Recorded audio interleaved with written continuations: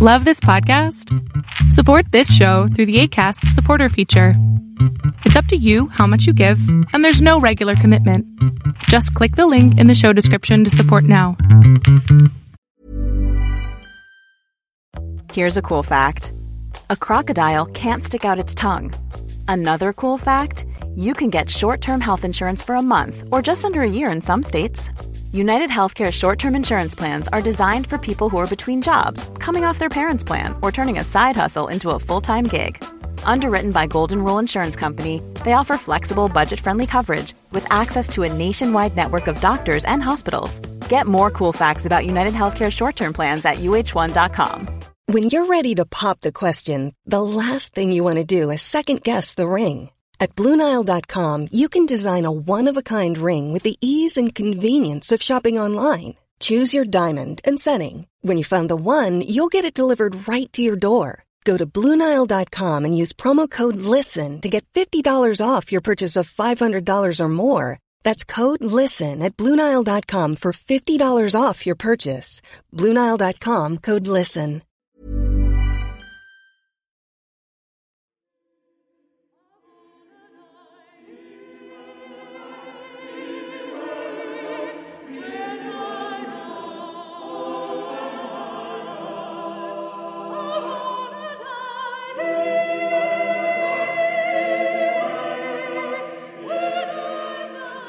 Welcome to Tales to Terrify, part of the District of Wonders network.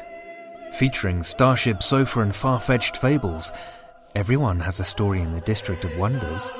Come and find yours.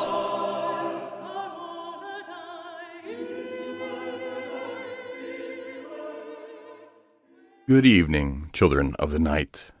I have one movie to briefly comment on before we get on to our story for the night. I watched the 2015 film We Are Still Here. As is my custom, I went into the screening without knowing anything about the movie aside from it being billed as a horror movie. After seeing the movie, I took a look at its Rotten Tomatoes page, and as of right now, it has a 95% rating. And right next to it, from non-critics, a 48% audience rating. I won't go into too much detail and steal the opportunity to be surprised by the movie, but it features a haunted house that may or may not have the spirit of the couple who moves in's dead son. But it definitely does have the malevolent spirits that wake up every 3 decades who demand a sacrifice. The house also has creepy neighbors who love plot exposition. The movie goes over some familiar ground that I haven't really seen since the 90s, which is both good and bad, because some of that we really should have left in the 90s. Oh, and for any of you aspiring writers, when the protagonists are getting freaked out in their haunted house, could you have the decency to have them run out screaming into the night and then killed out there? Instead of logic such as, oh no, my house is filled with murderous ghosts, better run into the poorly lit basement that I haven't fully explored yet. Upstairs is all right as well, unless that's where they keep their unlicensed nuclear accelerator for fighting ghosts, then I'll give you a pass. Strangely, on the same day, I also saw a movie called Upstream Color, which isn't a horror film, but does have some nasty themes in it, and both movies have Andrew Sensenig in them. A quick item of housekeeping. I didn't mention last week that the episode art has a very slight change to it. Some people noticed it and were curious. It's really done just to make sure that we know that album art changes make it all the way out from us to your podcatcher software, since we haven't done anything special with it since moving to Acast. We're kicking around the idea of accepting artist submissions to add a little extra to each episode again. That's still a maybe, but stay tuned. Just before we hear about Trevor Tolliver, who wrote this evening's story, I'll let you know that it's about a haunted jukebox. I recall that while growing up in Zanesville, Ohio, there is a Pizza Hut on Maple Avenue with a buffet that I'd love to go to with friends. It also had a jukebox there. We'd play whatever our favorite songs were at that time.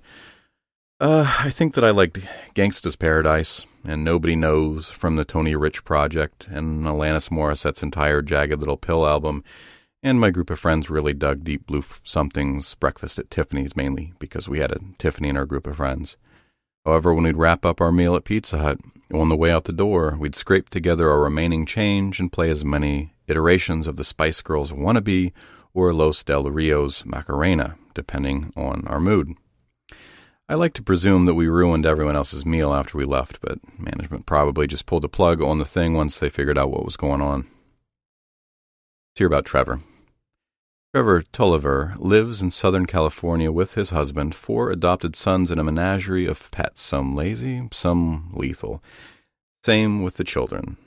His book, You Don't Own Me, The Life and Times of Leslie Gore, was published by Backbeat Books in 2015, and his essays and short horror fiction has appeared in collections like Harvest International and the far more literary-sounding Sharkosaurus. He teaches courses in developmental writing and reading at Mount San Antonio College, and he always tries to make time to write when he's not busy being exhausted. And now drop a quarter in and listen with me to Trevor Tolliver's Don't Play the Song on D6.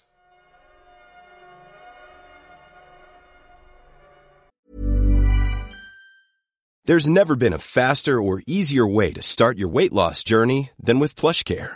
PlushCare accepts most insurance plans and gives you online access to board-certified physicians who can prescribe FDA-approved weight loss medications like Wegovy and Zepbound for those who qualify. Take charge of your health and speak with a board-certified physician about a weight loss plan that's right for you. Get started today at plushcare.com/weight loss. That's plushcare.com/weight loss. plushcare.com/weight loss. Quality sleep is essential. That's why the Sleep Number Smart Bed is designed for your ever-evolving sleep needs. Need a bed that's firmer or softer on either side? Helps you sleep at a comfortable temperature? Sleep Number Smart Beds let you individualize your comfort, so you sleep better together. J.D. Power ranks Sleep Number number 1 in customer satisfaction with mattresses purchased in-store. And now, save 50% on the Sleep Number Limited Edition Smart Bed for a limited time. For J.D. Power 2023 award information, visit jdpower.com/awards. Only at a Sleep Number store or sleepnumber.com. Hiring for your small business? If you're not looking for professionals on LinkedIn, you're looking in the wrong place. That's like looking for your car keys in a fish tank. LinkedIn helps you hire professionals you can't find anywhere else, even those who aren't actively searching for a new job but might be open to the perfect role. In a given month, over 70% of LinkedIn users don't even visit other leading job sites. So start looking in the right place. With LinkedIn, you can hire professionals like a professional. Post your free job on linkedin.com/people today.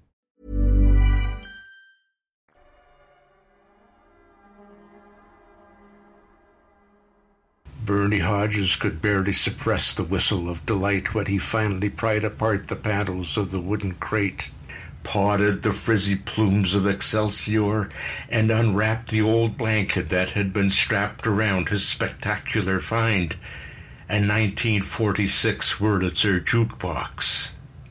Scars and all, the juke was exactly as the man from the auction had described it.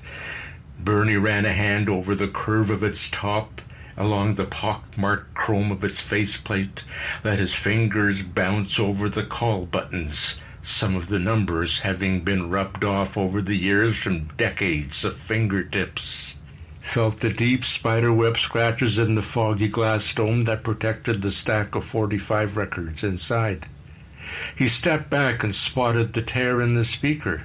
Looked like to Bernie that it had been kicked in, and slightly rotating its bulk to peer around it, used his pointer finger to outline the 2 bullet holes in its broad side, as if someone had tried to shoot into the machine's guts.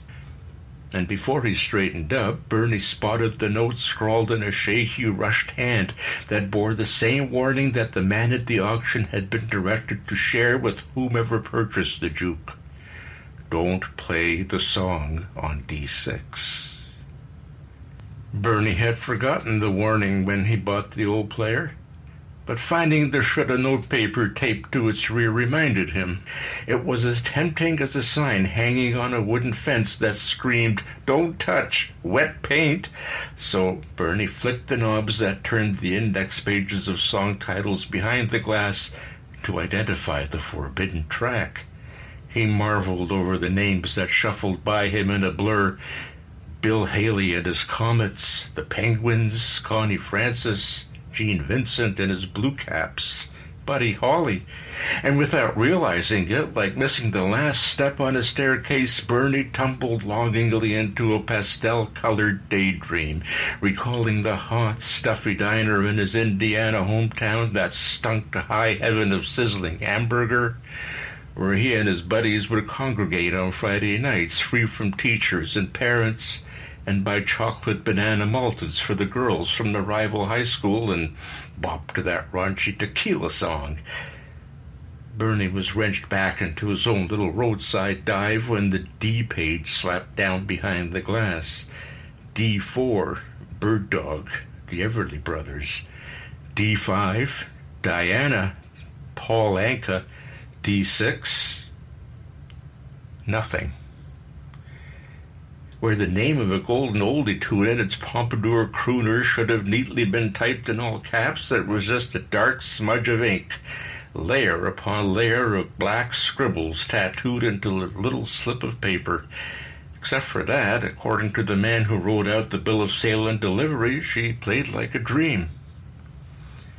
Well, let's not wait, Bernie said to himself. He grunted as he bent over, struggled with his shaky, arthritic fingers to plug the cord into the wall, and stepped back, his joints cracked like a mousetrap when he straightened his spine, to see her come to life. A soft white light, like a sleepy eye lifting its lid to the morning, glowed inside the chamber containing the pillar of records. A kaleidoscope of green, blue, and pink colored the cylinder horseshoe that traced its facade, and once its gears yawned, stretched, and smacked their lips in drowsy wakefulness, bubbles began to percolate merrily up the columns on either side of her face. Bernie bit his lower lip and grinned, a smile that was big on a mug not accustomed to wearing one nearly pained him. Looks like you've seen better days, missy. That's all right, though, so have I. He patted his head. You're still a natural beauty, ain't you? Without provocation, the arm inside clicked and whirred, selected a vinyl disc from the stack, lowered it onto the turntable, and the needle dipped into the edge of the platter. Up from the depths of its speakers came one of Bernie's all-time favorites that he hadn't heard in years, the plaintive cry of Kathy Jean and the Roommates and Please Love Me Forever. The blast of nostalgia, record hops, tail fins on Chevys, 10-cent tickets to the Creature feature playing down the neon-drenched bijou was so rich and instantaneous that his chest hitched to stifle a sob. The swinging door that led into the small kitchen thumped open, and Eileen used her elbow to keep it from swishing closed so she could drag her metal bucket and mop behind her. Some of the soapy water slopped onto the floor and splashed her stained turquoise leggings, and she cursed under her breath. She wore a grease-spattered apron wrapped snugly around the waist of her baggy sweater. On her chest was a weary-looking mama bear feeding a baby in a high chair with one paw and frying up some food over a stove with the other, with a banner beneath the cartoon proclaiming, "Barely Surviving." The shot glass lenses of her glasses shrunk her eyes to the size of dark buttons, which was funny to observe during the day, but at night it gave her the malicious, pinched appearance of a weasel. "Why are you doing that now?" Bernie said. It was only 9:45, with 4 hours still left until closing time. She glanced around at the vacant booths, the line of empty stools that moped along the counter. "Don't want me to bug the customers?" She made what passed for a laugh, though it always reminded Bernie of the gurgling chortle of a garbage disposal.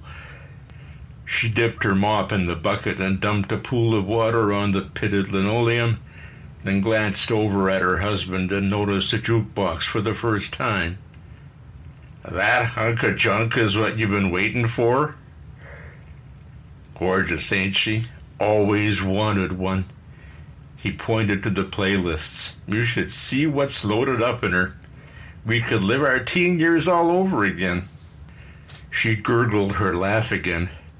It would be nicer than this, huh? She said. Years of smoking gave her the voice of a braying mule. Bernie wasn't about to agree with her, but maybe life could have been a little better than the one in which they found themselves rotting away, a couple of cellmates serving a life sentence together. Their roadside cafe, too lifeless to attract the college crowd from the university over the hill, and too run down to entice any of the townies, was plopped down on a dirt lot and strung with faded old Christmas lights just to remind passers-by that it existed. The joint didn't even have a proper name. It called attention to itself by the neon bar sign that stood like a scarecrow at the side of the two-lane road, with an arrow bent in the shape of a capital L that pointed to the sardine can of a structure with mismatched walls of vinyl and rusted metal siding. Somewhere along the way, an old western wagon wheel had been discarded by the side of the road, and Bernie had dragged it across the lot, propped it up against the wall near the front door, and was quite pleased that he'd given his little dive a southwest theme without much effort.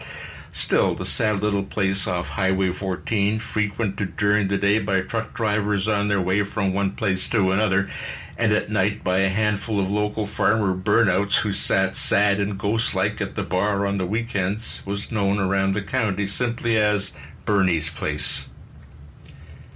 That was the this the pair lived and breathed, unchanging except for the slow and creeping lava flow of age, creases in the cheeks and forehead, doughy flesh around the neck, acute chest pains and muscles that could predict rain, an unfair trade-off of less hair for more liver spots and fungal toes. Bernie took it in stride, punctuating their monotonous timeline with little surprises like the refurbished jukebox, but Eileen would just dip her mop into her bucket and listen to the sound of her wheezing lungs in her head, scrubbing the floor with such ferocity as if she were stabbing it. "How much did you pay for that big magic bean?" "Got it for a sog," Bernie said, then chuckled at his unintentional pun. "Well, even with the prettiest sog, I'm sure it was too much. Meanwhile, we got a stack of invoices that need paying and dust collecting on the fanciest booze behind the bar." "I know, Eileen. I know you think I'm worth a hell of a lot more dead than alive," Bernie said. He lifted a wan smile that struggled to rise beneath the weight of his wrinkles. He wrapped an arm around the jukebox as if it were an old school flame and said, "But you just trust me now, Eileen. This little lady'll start bringing the folks in." "Trust you," she muttered. 43 years, Bern. I've been holding the losing hand of cards." He heard her. He always heard her. But he could ignore her the way a man learns to sleep through the screech of a freight train that thunders down the rails beside his shanty. Instead, he took a sliver of paper, wrote out a message in his neatest printing, and taped it to the glass on the front of the jukebox. As intrigued as he was, Bernie was a kid who devoured Hardy Boy whodunits and marveled at the deductive powers of Sherlock Holmes. He could also appreciate the romance of a little unsolved mystery. "All right, Missy, you just keep your secrets," he whispered with a smile. His note said, "Please don't play D6. By lunchtime the next day, the counter was crowded with the usual clutch of truckers in flannel, quilted vests and snapback caps that advertised the products they were lugging up and down the state. They swapped stories and guffawed and swore, sipping beers and chomping on cold tuna sandwiches and slaw. The guys who regularly dropped in for a bite during their hauls stayed away from Eileen's cooking, which they knew was as greasy and indigestible as her personality. Bernie pointed out the Wurlitzer to everyone who sidled up to eat, even plopped a few free quarters down to entice them to give her a whirl. Like curious children, they flipped through the pages of songs, picked out tunes they loved as younger men, or songs that reminded them of their beloved mothers and good old daddies, and fell in love with the new old toy. Bobby Darin's Splish Splash was followed by Fats Domino's Blueberry Hill. Bernie marveled to one of the guys, no one but Fats could make the blues sound so damn cheerful. Slicing sandwiches in the kitchen, Eileen could hear shaboom drifting into the pass-through window like cigarette smoke as Bernie kept telling the customers, "Ain't she a beaut? I mean, ain't you never seen anything like her?" Eileen, irritated by the constant noise, wanted to take a hatchet to it. Late that night, after the last couple of alkies oozed out of their stools and tottered out the door, Bernie sat at the jukebox with a fresh rag and polished the copper and nickel trim pieces. Its mechanical arm sifted through its stack of records, plucked a disc, and dropped it onto the turntable. After a few warm crackles and pops, the Paris sisters began to purr their lilting lullaby, "I Love How You Love Me," their angelic voices pining over low cascading strings. Eileen glowered over at the old fool, who was smiling and drooling over that damned thing. Totaling the receipts of the day, as modest as they were, should have been a fairly quick task, but they weren't adding up correctly, thanks to the handfuls of quarters Bernie handed out like candy to invite visitors to meet what he called, with no small resentment from Eileen, the grandest lady in the joint. By the end of the week, Bernie's place had what they could classify as a small crowd. The regular farmers and few familiar townies were there, but this time they brought along their frumpy wives, who seemed just as surprised to be there as Bernie was to see them. He'd never met a lot of them, having only heard about them in slurred and frustrated tirades and complaints delivered over the rims of beer mugs. The folks slapped down cash, and Bernie poured behind the counter, and in the kitchen Eileen was filling orders for platters of cheese and crackers and bowls of chips and dips. Out in the dining room, Herb and Marv and Larry moved several tables and chairs out of the way to create an open space in front of the Wurlitzer. They dropped quarter after quarter down the metal throat of the jukebox, and in return she gave them Elvis Presley, Danny and the Juniors, the Shirelles, and Bobby Rydell. Marv played the Del Vikings, Come Go With Me, 3 times in a row. Eileen swore she would punch the guy square in the jaw if he did it a 4th time, but Bernie just smiled and tapped the beat on the top of the bar, and the jukebox, glowing angelically in her corner, didn't seem bothered by the multiple requests and gladly obliged. When they weren't dancing, the husbands and their wives piled into the booths, moving with ease through warm and cozy conversations about current town gossip, interspersed with gauzy memories of the Eisenhower years. In the background, behind their laughter and the clink of glasses, the jukebox serenaded her guests with songs she thought they might love. Bernie sneaked into the kitchen and fanned Eileen with a spray of dollar bills. "Have you seen it out there? People are dancing. They're enjoying themselves in our place." "It looks like prom night at the old folks' home," Eileen grumbled, and as much as she despised her husband's clockwork whore, she had no ill feelings against the cash. The last couple slipped their coats on and, laughing and patting Bernie on the shoulder, thanked him for a lovely evening. Bernie locked the door, flipped the sign to closed, and pulled down the shade. Alone in the dining room, Bernie dragged the tables back into place for the next day's lunch service. Eileen poked her head through the service window and was about to shout to Bernie to grab the receipts for her when Bernie said something that she thought was directed at her. "You gave him a swell time, missy," Bernie was saying as he spun chairs around and tucked them beneath the tables. "You ought to be right proud of yourself. I'm sure glad you're here." The motors whirred and clicked inside the jukebox, and the flamingos warbled their achingly romantic melody drenched in dreamy echo. "I only have eyes For you. The machine sat cooing in the corner. Eileen's grip on the counter was so tight that her knuckles turned as white as spoiled mayonnaise. Anger roasted her face like she was standing too close to one of the stove burners. Bernie's cooing wasn't directed to her at all. No, he was talking to that creature. And the damn thing seemed to... No, that's impossible. It couldn't be. You get yourself some rest now, came Bernie's calm, soothing voice. Eileen leaned forward and peeked around the edge of the window, watched him buff the glass face of the juke with the sleeve of his elbow. I think there might be some long, busy evenings in your future. We'll see you tomorrow morning.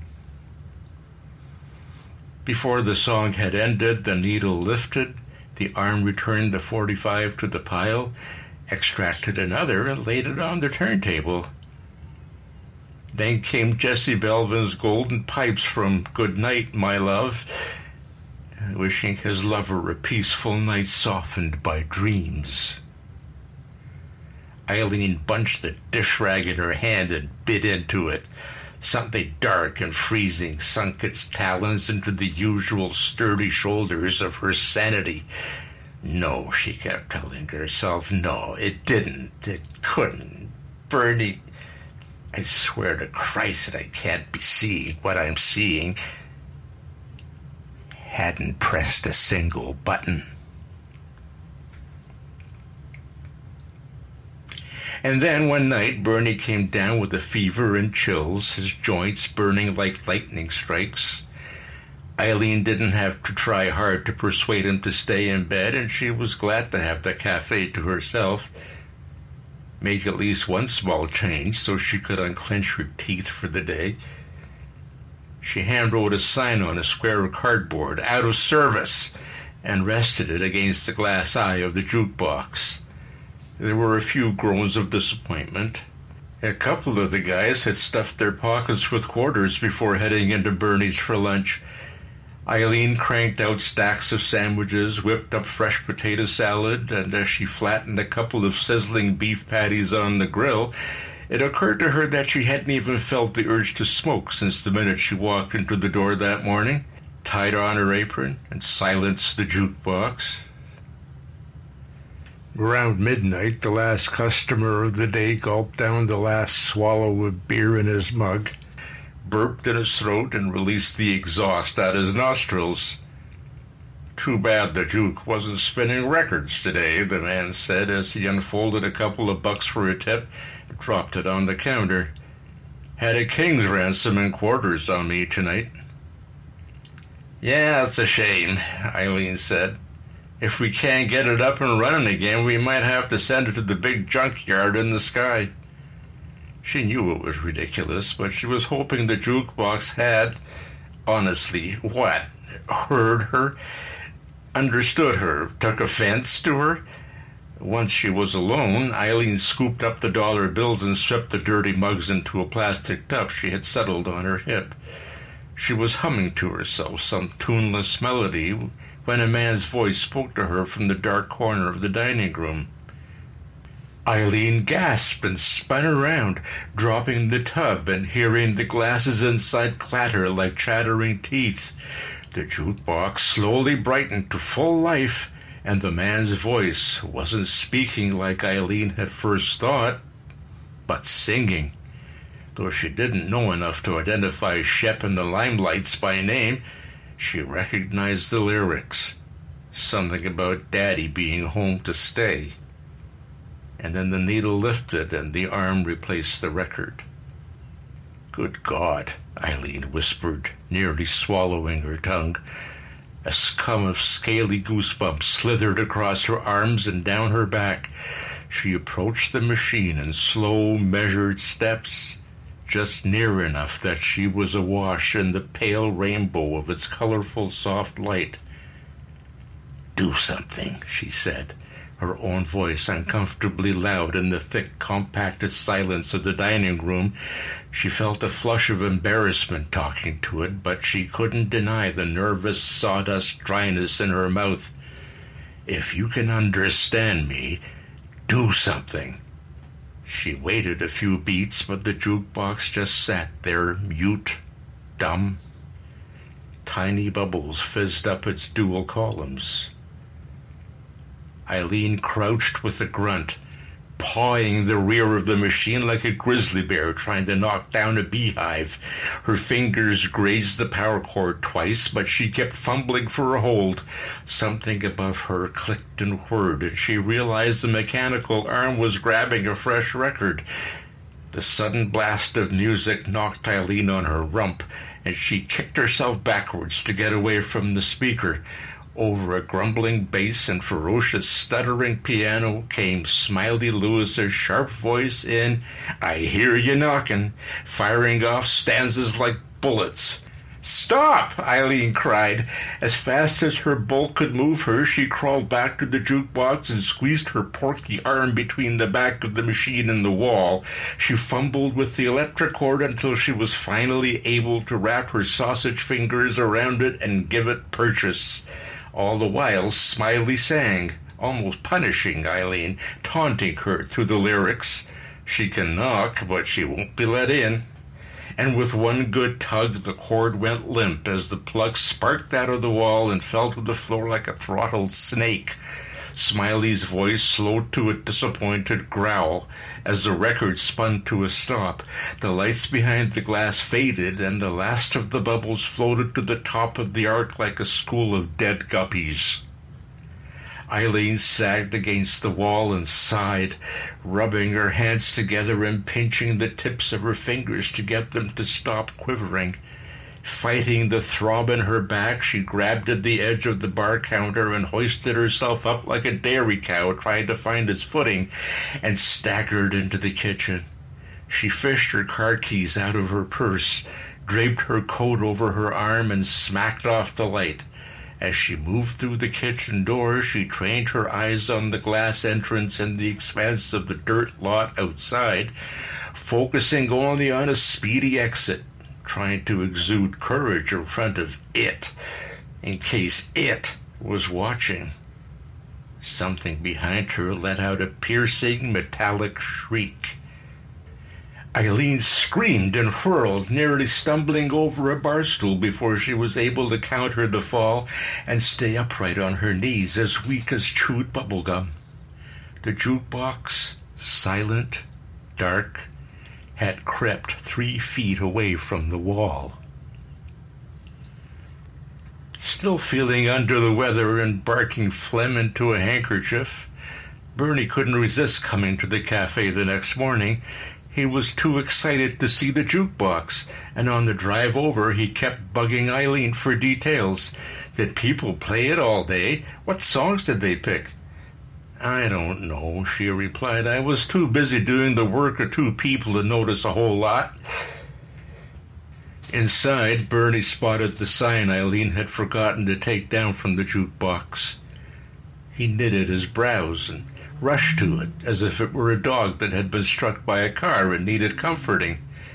If he could have whipped out his tit to nurture it, Eileen thought with disgust, he probably would have. Bernie peered in the glass, thumped gently on its side, then took a peek behind the unit. "Oh, here's the problem. Just came unplugged," she did. He beamed, having fixed the problem that wasn't serious at all, and slowly the columns began to bubble in appreciation. Bernie plunked in a quarter, pressed a couple of buttons, and the speaker burst to life with "Wake up, little Susie." When Bernie disappeared into the kitchen to grab his apron and begin tidying up the front counter, Eileen would have bet the deed on their house that the jukebox hicked up its volume a few notches, almost as if, yes, most definitely, as if it were gloating. They locked up just after 1 o'clock in the morning, and as Eileen tended to the business of the cafe, Bernie, hacking up his lung into a napkin, pulled a seat up the jukebox and dropped in a quarter to request a song to keep him some pleasant company as he polished its chrome and glass pieces. Between tallying receipts, Eileen glanced up and watched her husband fawn and ogle the wretched thing, all the while feeling her temper boil up in her skull like the mercury in a glass thermometer. She tried all day to figure out how to articulate her concerns, rehearsing it over and over again in an imaginary confrontation, trying to present a case that only a psychiatrist could love. There was no point in waiting. It wouldn't sound any less crazy a week from then, and she didn't want to put up with so much as an hour more of the oily dread that sat in her belly like car sickness. Eileen slouched across the dining room and punched the side of the word at her to steal a bit of her husband's focused attention. The Frankie Avalon tune on the turntable skipped, and the needle lifted and hovered over the record, cautious as a finger over a trigger. "You listen to me," Eileen said. "Let's get rid of this old clunker. We can go up to town, pick up a nice new stereo and a pile of them oldies CDs, and you can keep playing your songs without the place looking quite as shabby." "What?" Bernie flinched as if she'd struck him. "Why?" She jerked a pudgy thumb at the juke. "That blasted thing needs to go. I know you're going to think I'm nuts, but last night when I was alone, the thing started playing on its own." "It's an antique," Bernie whined, wiping the droplets of perspiration from his brow. "I'm sure she's got her little gremlins, maybe a spring out of place or a wire crossed in a... And she's not a she. It's an it," Eileen barked, "and I'm not talking about a loose screw somewhere in its guts. The thing, it thinks somehow. It picks a song and tells you what it's thinking." Bernie's eyes narrowed. "And what is it thinking?" "I think it's mad at me, has something against me," Eileen said. "And don't you dare look at me like that, like I gone bonkers or something. You know I don't go for no ghost stories or any of that nonsense, but maybe, just give it a think. Maybe that old thing has a spook in it. Look." She pointed at the scratches on the glass, the rip in the canvas stretched over the speaker, the goddamn gunshots in its gristle. "Why does it look like people been attacking it? Where'd you even find the foul thing?" "An estate sale," Bernie said. He honked his nose into his handkerchief.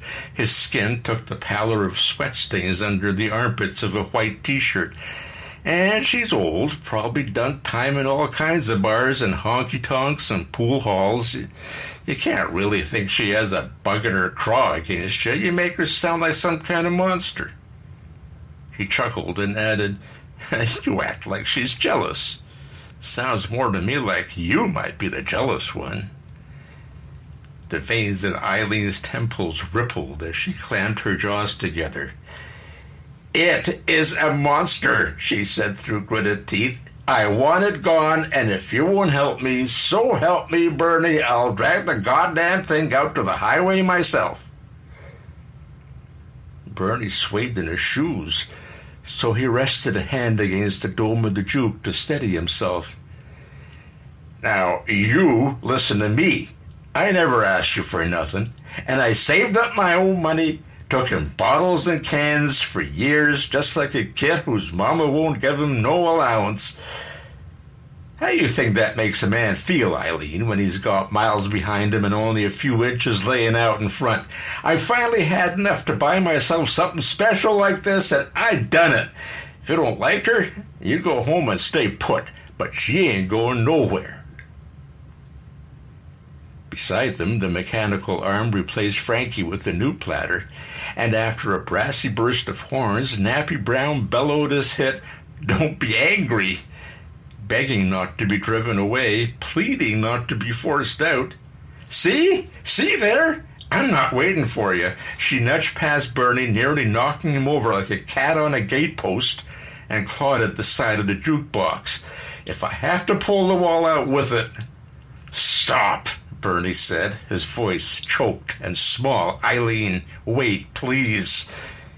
He gripped one of her ham-hocked arms, but as she tried to flail herself away from him, she could feel his grip weaken and his old bent fingers slid from her bicep.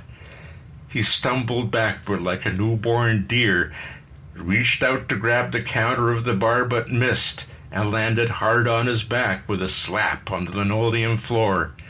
His old head dangled to one side over his shoulder.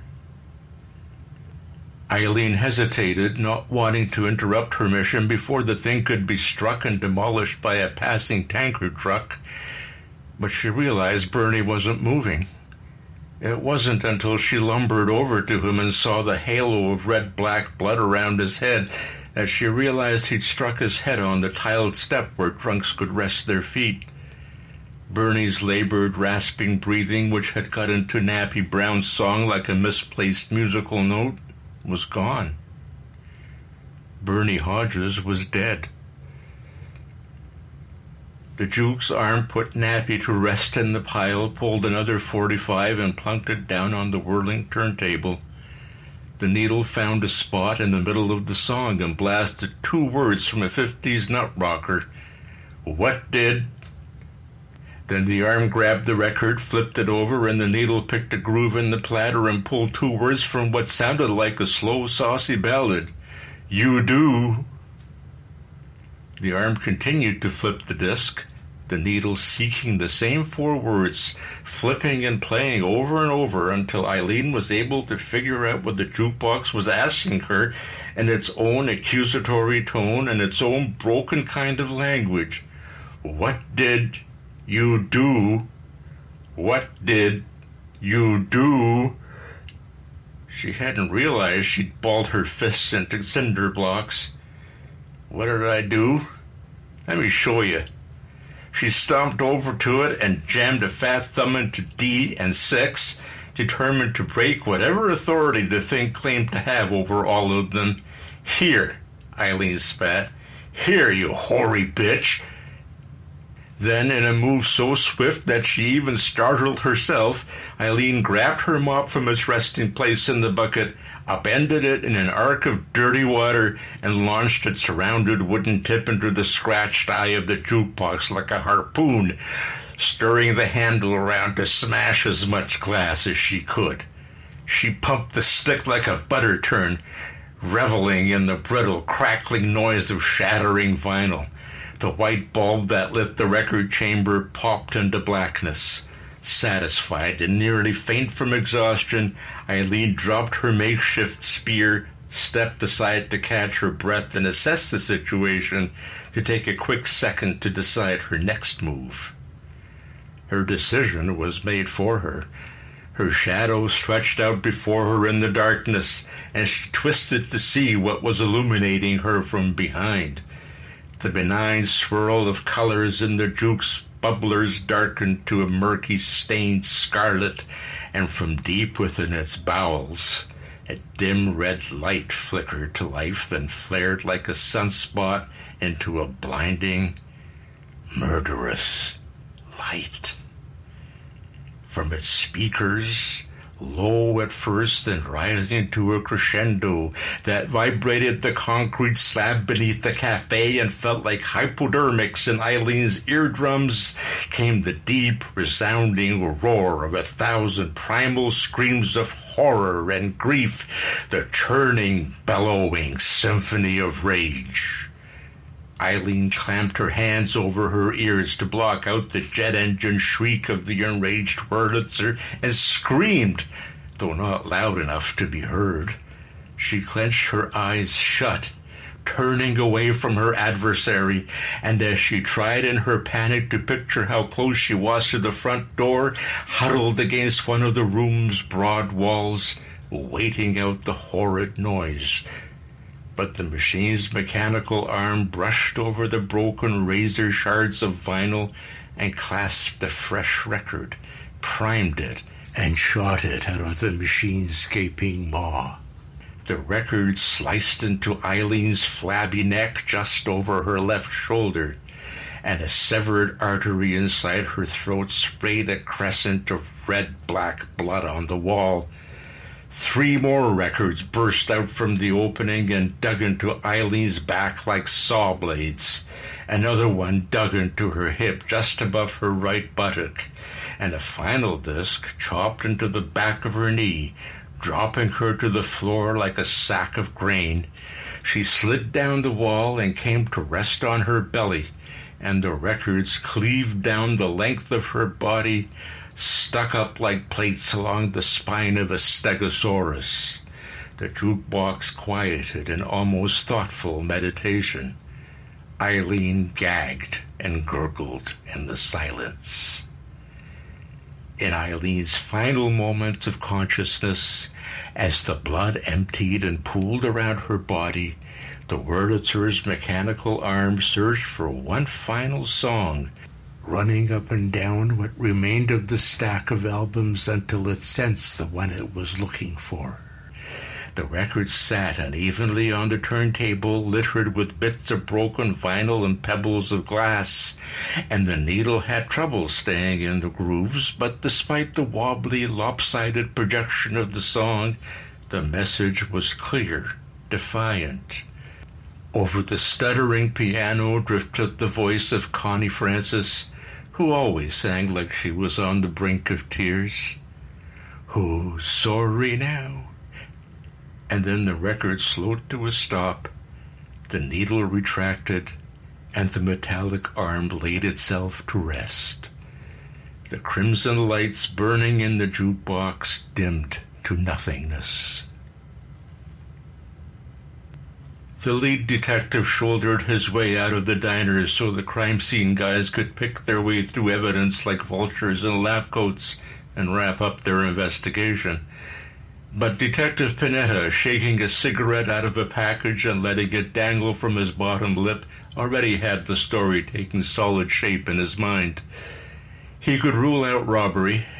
The lady had money in her purse, the couple's car was still parked in the lot, and stacks of cash sat untouched on the bar and in the till of the register. Must have been some kind of domestic dispute that got out of hand, and the husband, God almighty, the strength that old codger must have had, the sheer force it must have taken to wedge those 45s into her without cracking them, seeking a weapon of opportunity, smashed open the juke and used the records like meat cleavers to take her down. She must have tried fighting him off with that pathetic mop, but she didn't stand a chance against that kind of killer frenzy. And the old man, clean as a newborn baby, must have tired himself out and keeled over when he was done. A lot of good it did him. If he was looking to escape from her, they're together again, wherever they are now, in whatever form they've taken. Like every scene of a crime smeared with blood and brain matter and grey faces frozen in gaping terror, it was all such a waste. That jukebox, though.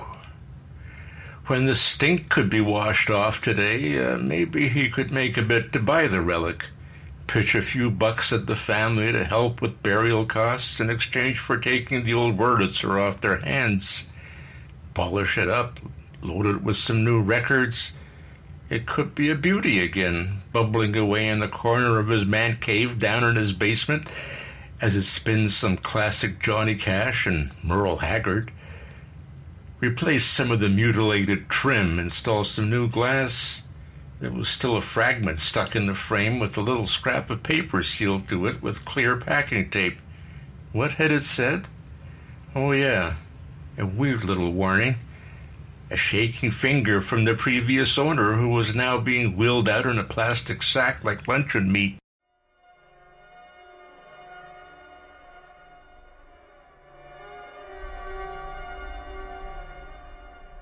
That was Trevor Tolliver's Don't Play the Song on D6 as read by Martin Rato.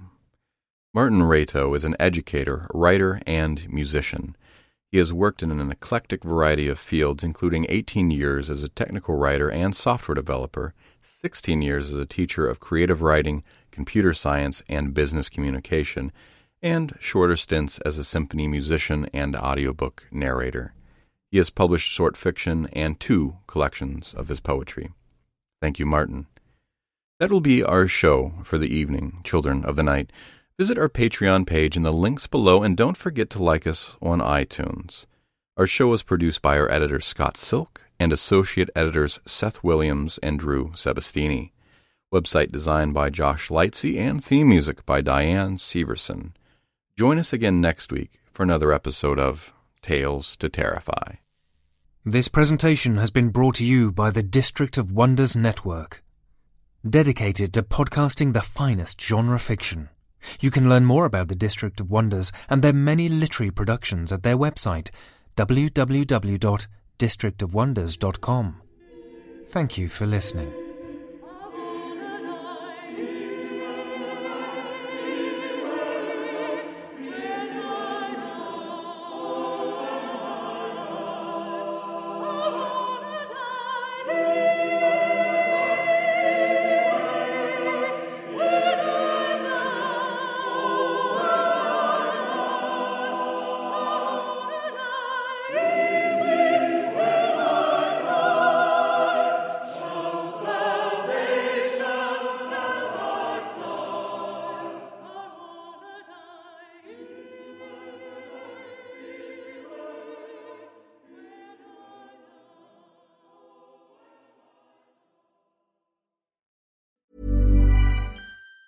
Planning for your next trip? Elevate your travel style with Quince. Quince has all the jet-setting essentials you'll want for your next getaway, like European linen, premium luggage options, buttery soft Italian leather bags, and so much more. And it's all priced at 50 to 80% less than similar brands. Plus, Quince only works with factories that use safe and ethical manufacturing practices. Pack your bags with high-quality essentials you'll be wearing for vacations to come with Quince. Go to quince.com/trip for free shipping and 365-day returns.